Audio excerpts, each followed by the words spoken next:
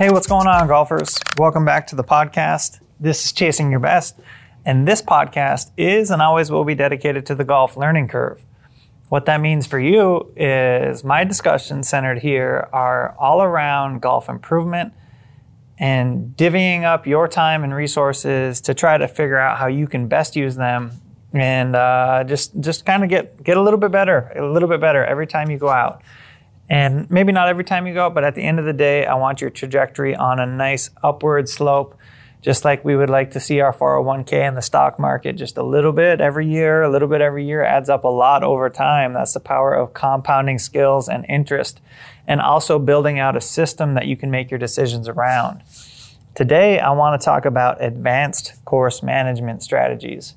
Course management, I think, is a piece of the game that is highly underrated, not talked about enough. And as a whole, I think not a lot of course management is employed or thought about. I think a lot of people just hit golf shots, go find it, and take it from there. Let's preface this discussion really quick with these are my thoughts, and these thoughts have evolved through my coaching and also things I've read and the data I've read. I'm trying to make this a conversation about statistics and probability, and not a conversation about my preferences for course management. So that is the background. It's the reading I've done. It's the research I've done. It's the other professionals I've talked to. It's my background coaching. And the other side of course management is if you are still in a stage at which you do not get the ball airborne consistently, say 5, 6, 7 times out of 10, course management does not need to be a priority for you. But what you do need to work on is getting the ball airborne, and you should also have a basic understanding of course management. So although I don't want you focused on course management, if you're still learning to get the ball airborne, you can still have a core understanding of how to work your way around the golf course, because course management starts from the beginning, meaning that your decisions you make today will add up later over time, and you want to build, it really comes down to the habits you're building and the amount of time you're spending outdoors on the golf course, and the things that can be done over that amount of time if you allocate your time and you pound in good habits and you create good habits and you just work through some of the bad patterns that you may or may not have otherwise experienced. But course management at its simplest form can really boil it down to this. And if you just wanted to stop hitting the record button right now, you kind of got your nugget for the day. Course management can be boiled down to this. You want to get the ball on the green as fast as possible, and you want to keep your golf ball over the safe stuff as long as possible. So for example, if you're on a dogleg left, the ideal shot shape is a draw. It keeps the ball over the short stuff for the longest period of time. That is basic course management. If the pin is on the left side of the green and you have water left, the best shot into that green is a draw. It's keeping the ball over the fairway and over the green for the longest amount of time possible. And you can really boil course management down to just that. But we're going to dive into kind of the finer details of it and just break it down further so you can get a deeper understanding of how to make these decisions. Now, I'll tell you one thing about course management. One thing about course management that makes it a lot easier is, number one, is to have a predictable ball flight, and number two, to have a predictable miss. If you have those things and you've worked to make those things part of your golf game, course management becomes a whole heck of a lot easier. And if you're not there, that's okay, but I want you to be working towards that. Eliminating half the golf course is a big deal when it comes down to making decisions that are in favor of your golf game. So let's take a dogleg right. Let's take a dogleg right par 4, for example. It's going to be 360 yards. It's going to be 220 yards to the corner of the dogleg. The pin's going to be on the right side of the green, and you're also going to have water and out of bounds to the right. So visualize that. This is pretty common in golf.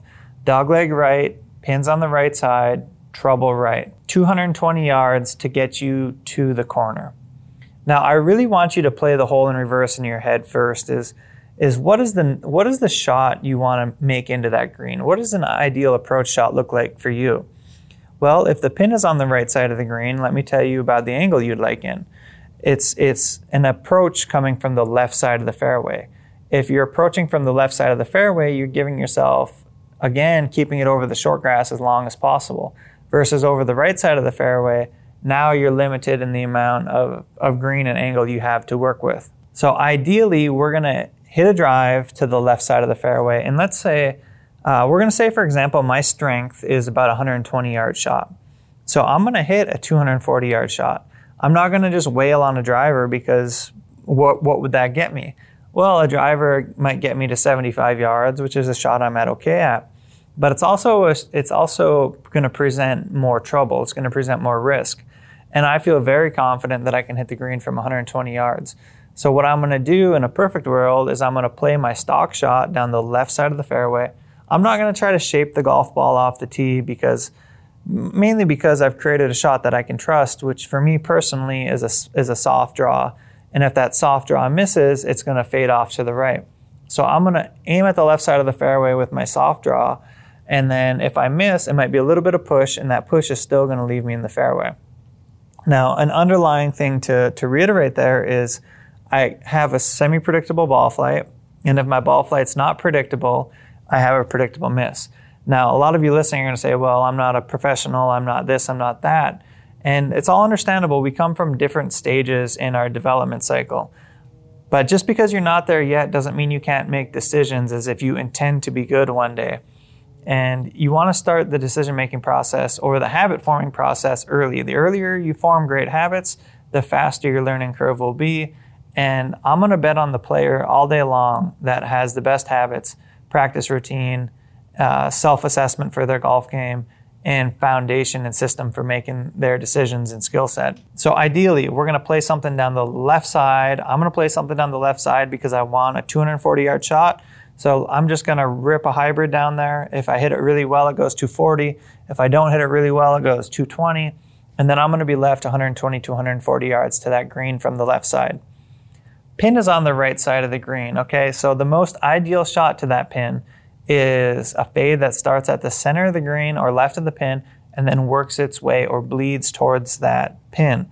And that is the most ideal shot to that pin. But a question you need to ask yourself is, what is the shot I'm playing that day? Well, if you've hit a draw every shot that day, I would not recommend trying to hit a fade out of the blue.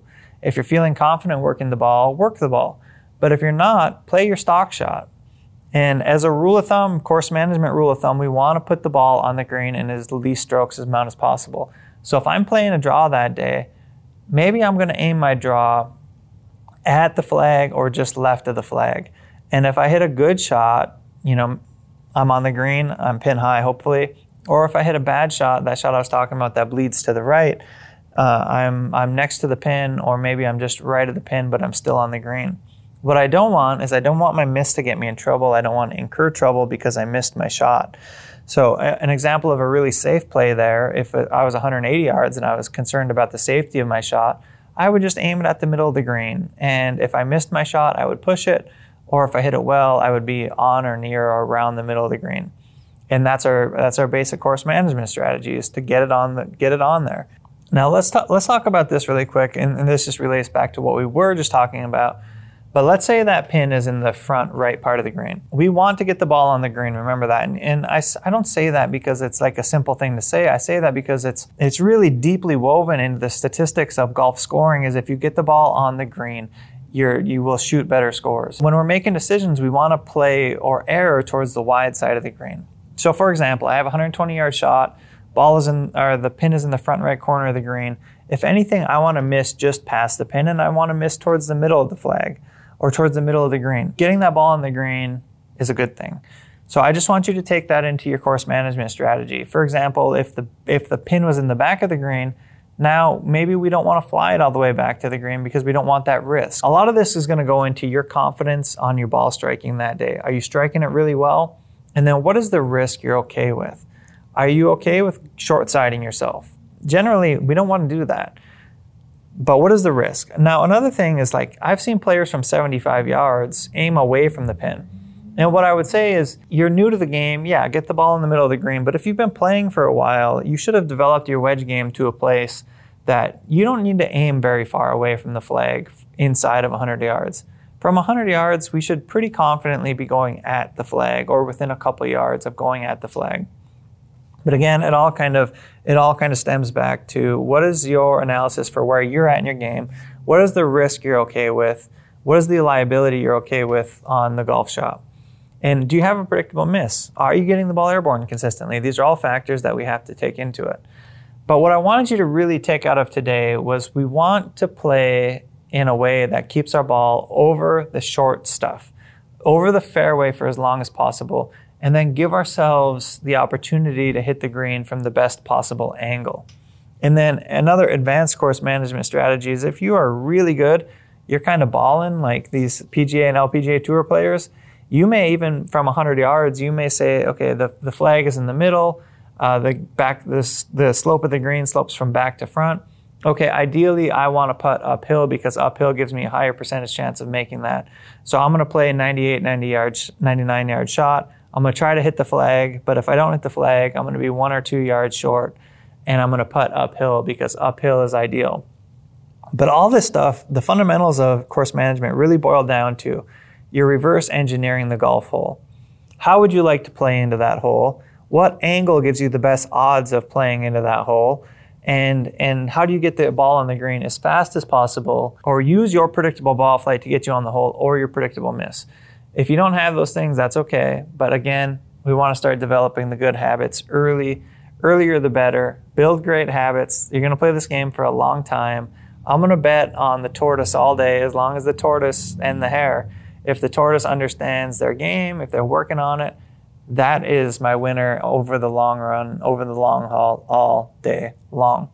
All right, I appreciate you all for hanging out for another podcast. Do me a favor. This is your homework. Send me your questions that you have about any part of golf swing, any part of course management. We're going to do a listener Q&A podcast coming up in 2 weeks. Send me your socials if you want me to give you a shout out. Send it to my email. My email is right linked below. I want your questions. Once you get done with this podcast, hop on, write a list down, send them to me, and I'm going to select a few of them. We're going to talk about listener Q&A. I want to involve you all. I want to know your perspectives. I want to know the things you're personally struggling with, and then we can take it from there. Appreciate you all for being exactly who you are. I will catch you back here, same time, same place, next week.